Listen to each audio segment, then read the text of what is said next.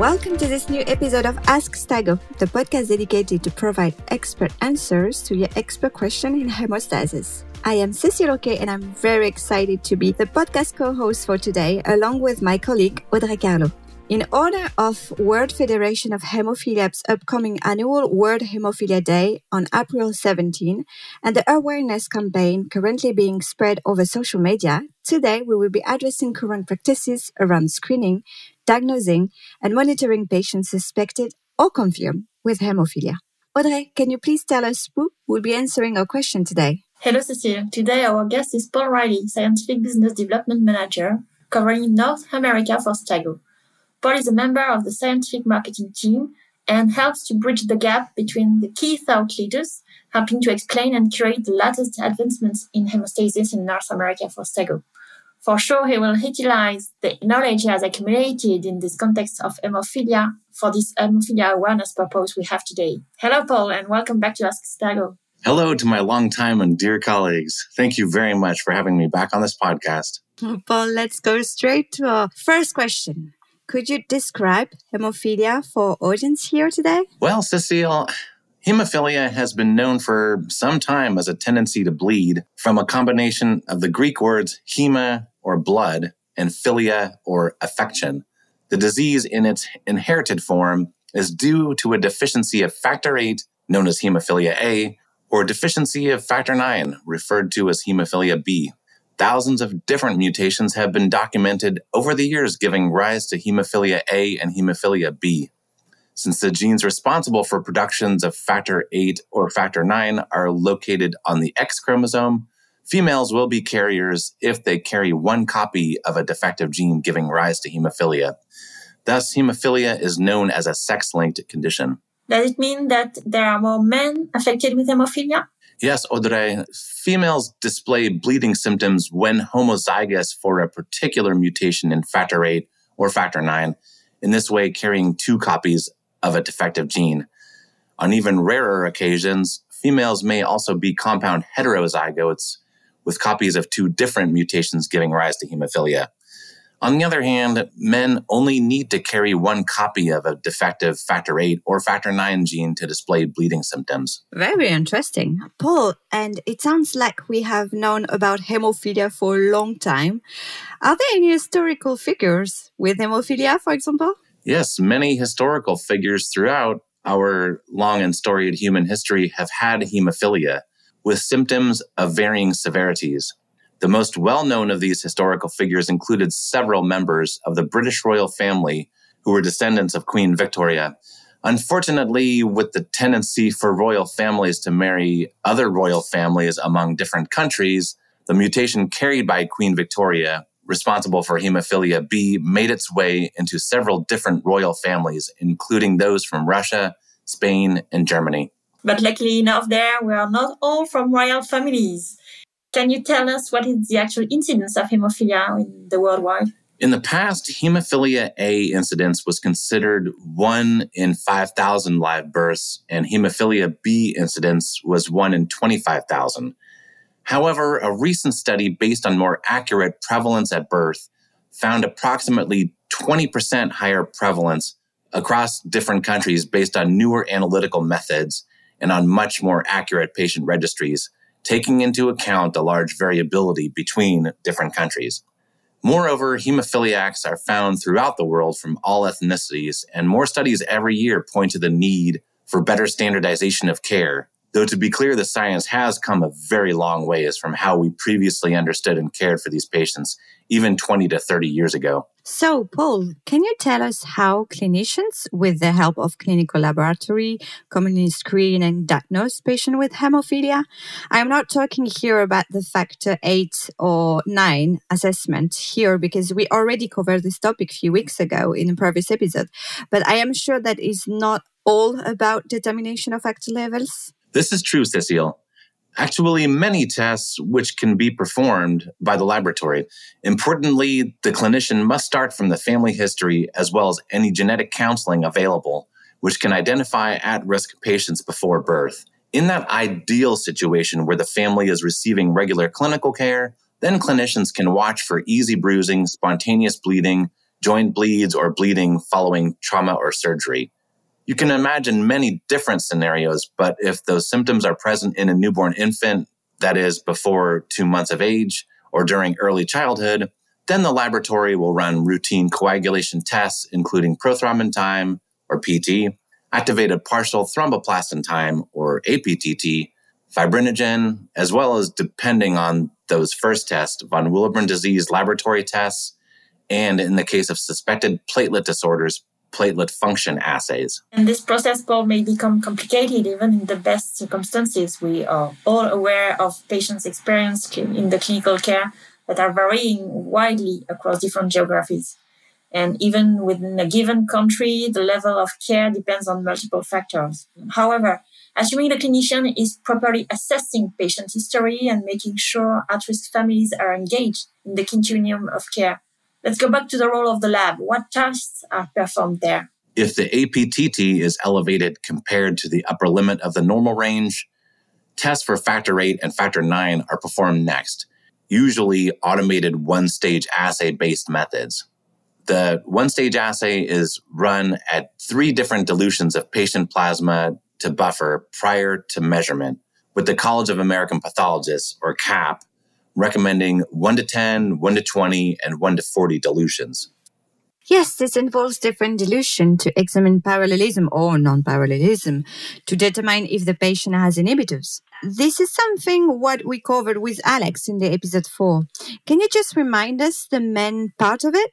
From those 3 first dilutions, depending on how the results visually compare in a parallel fashion with respect to the calibration curve, and if the one-stage assay results from the different dilutions agree within 20% per the CAP guidelines, we can stop there and report the mean result. If the results show non-parallelism to calibration, mixing will follow. And could you describe the mixing study in more detail, please? A mixing study involves mixing the patient plasma with pooled normal plasma, commonly at a ratio of 1 to 1, then measuring the APTT again.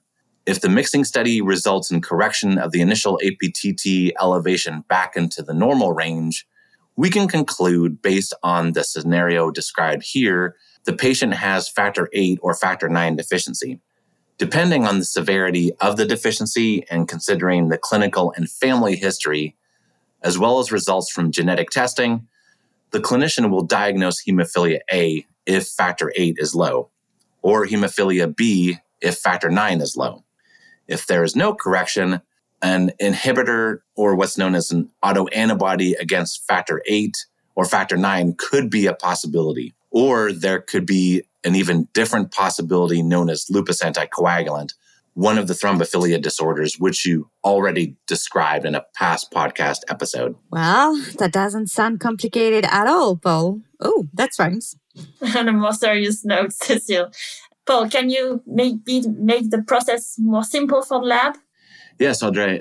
The assay and or instrument manufacturer should be able to provide comprehensive guidance to perform and program the instrument testing, along with recommended procedures for assay validation, all of which depend on local preferred practices. In addition, the laboratory information system or even middleware on board the instrument can greatly assist with certain steps in the process of running and reporting assay results. Paul, now that you have laid out the different steps taken by the lab, in consultation with a clinician, could you tell us about the patient treatment and the further role of the lab?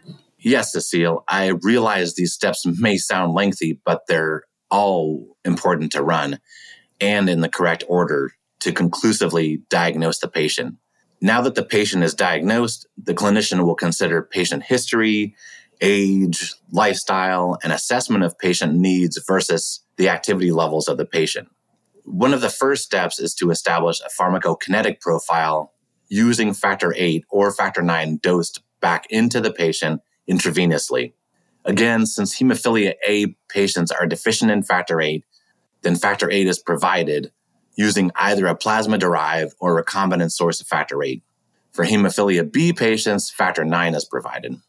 And Paul, for our listener without any degree in pharmaceutical sciences, can you explain what is the pharmacokinetic profile and what does the clinician do with this information? Audrey, the pharmacokinetic or PK profile provides a unique fingerprint of how the factor VIII or factor IX is utilized, then broken down by the body in the hemophilia patient. The PK profile tells the clinician how often to provide dosing to the patient and the amount given for each dose. What other consideration may have come into play at this time? The clinician could consider all sorts of things, like currently available and new therapies in that country, safety, presence, or development of factor inhibitors, age, ongoing bleeding symptoms, activity levels desired, potential surgical procedures, reimbursement, along with other considerations from the patient's family and or their caregivers. Obviously, in children, parental concerns and available caregivers will play a central role in order for the patient and family impact to be minimized, while balanced against practical concerns such as schooling and physical activity. As you both can see, many considerations play a role, and care will be given over a lifetime of interactions between the patient and the healthcare system. And unfortunately, we're running short on time, but what can you tell us about the newly available therapies for hemophilia? The hemophilia treatment landscape is rapidly changing, with plasma-derived and recombinant factor VIII and factor IX now being replaced in many situations by more extended half-life or EHL therapies, which can reduce the frequency of dosing by up to 50%.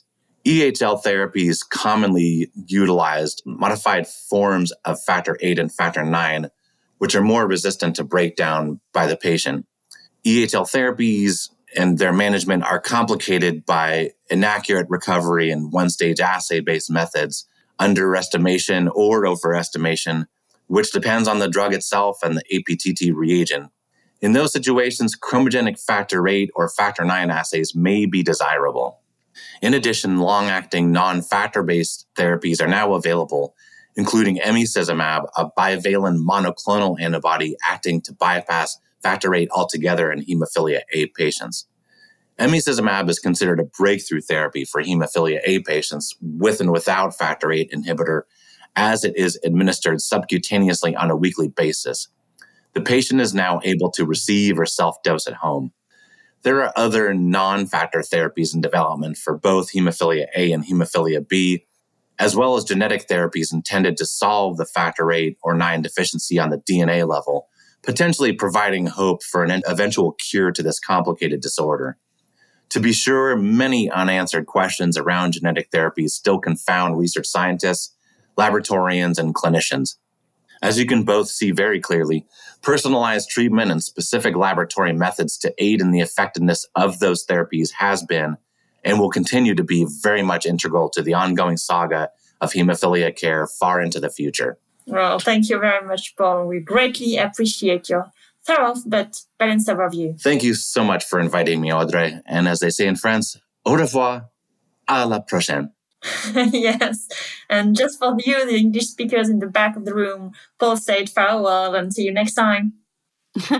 For such a rare disease, there are a great deal of things to know and great to hear so many advances are happening for these patients.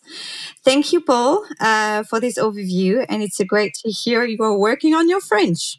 It is now time to close this episode. Thank you all for listening. As usual, all literature sources are listed in the podcast description, and please feel free to send us any question that you may have at our email address, ask@stago.com. We will be happy to address any question in the following episodes. See you next time.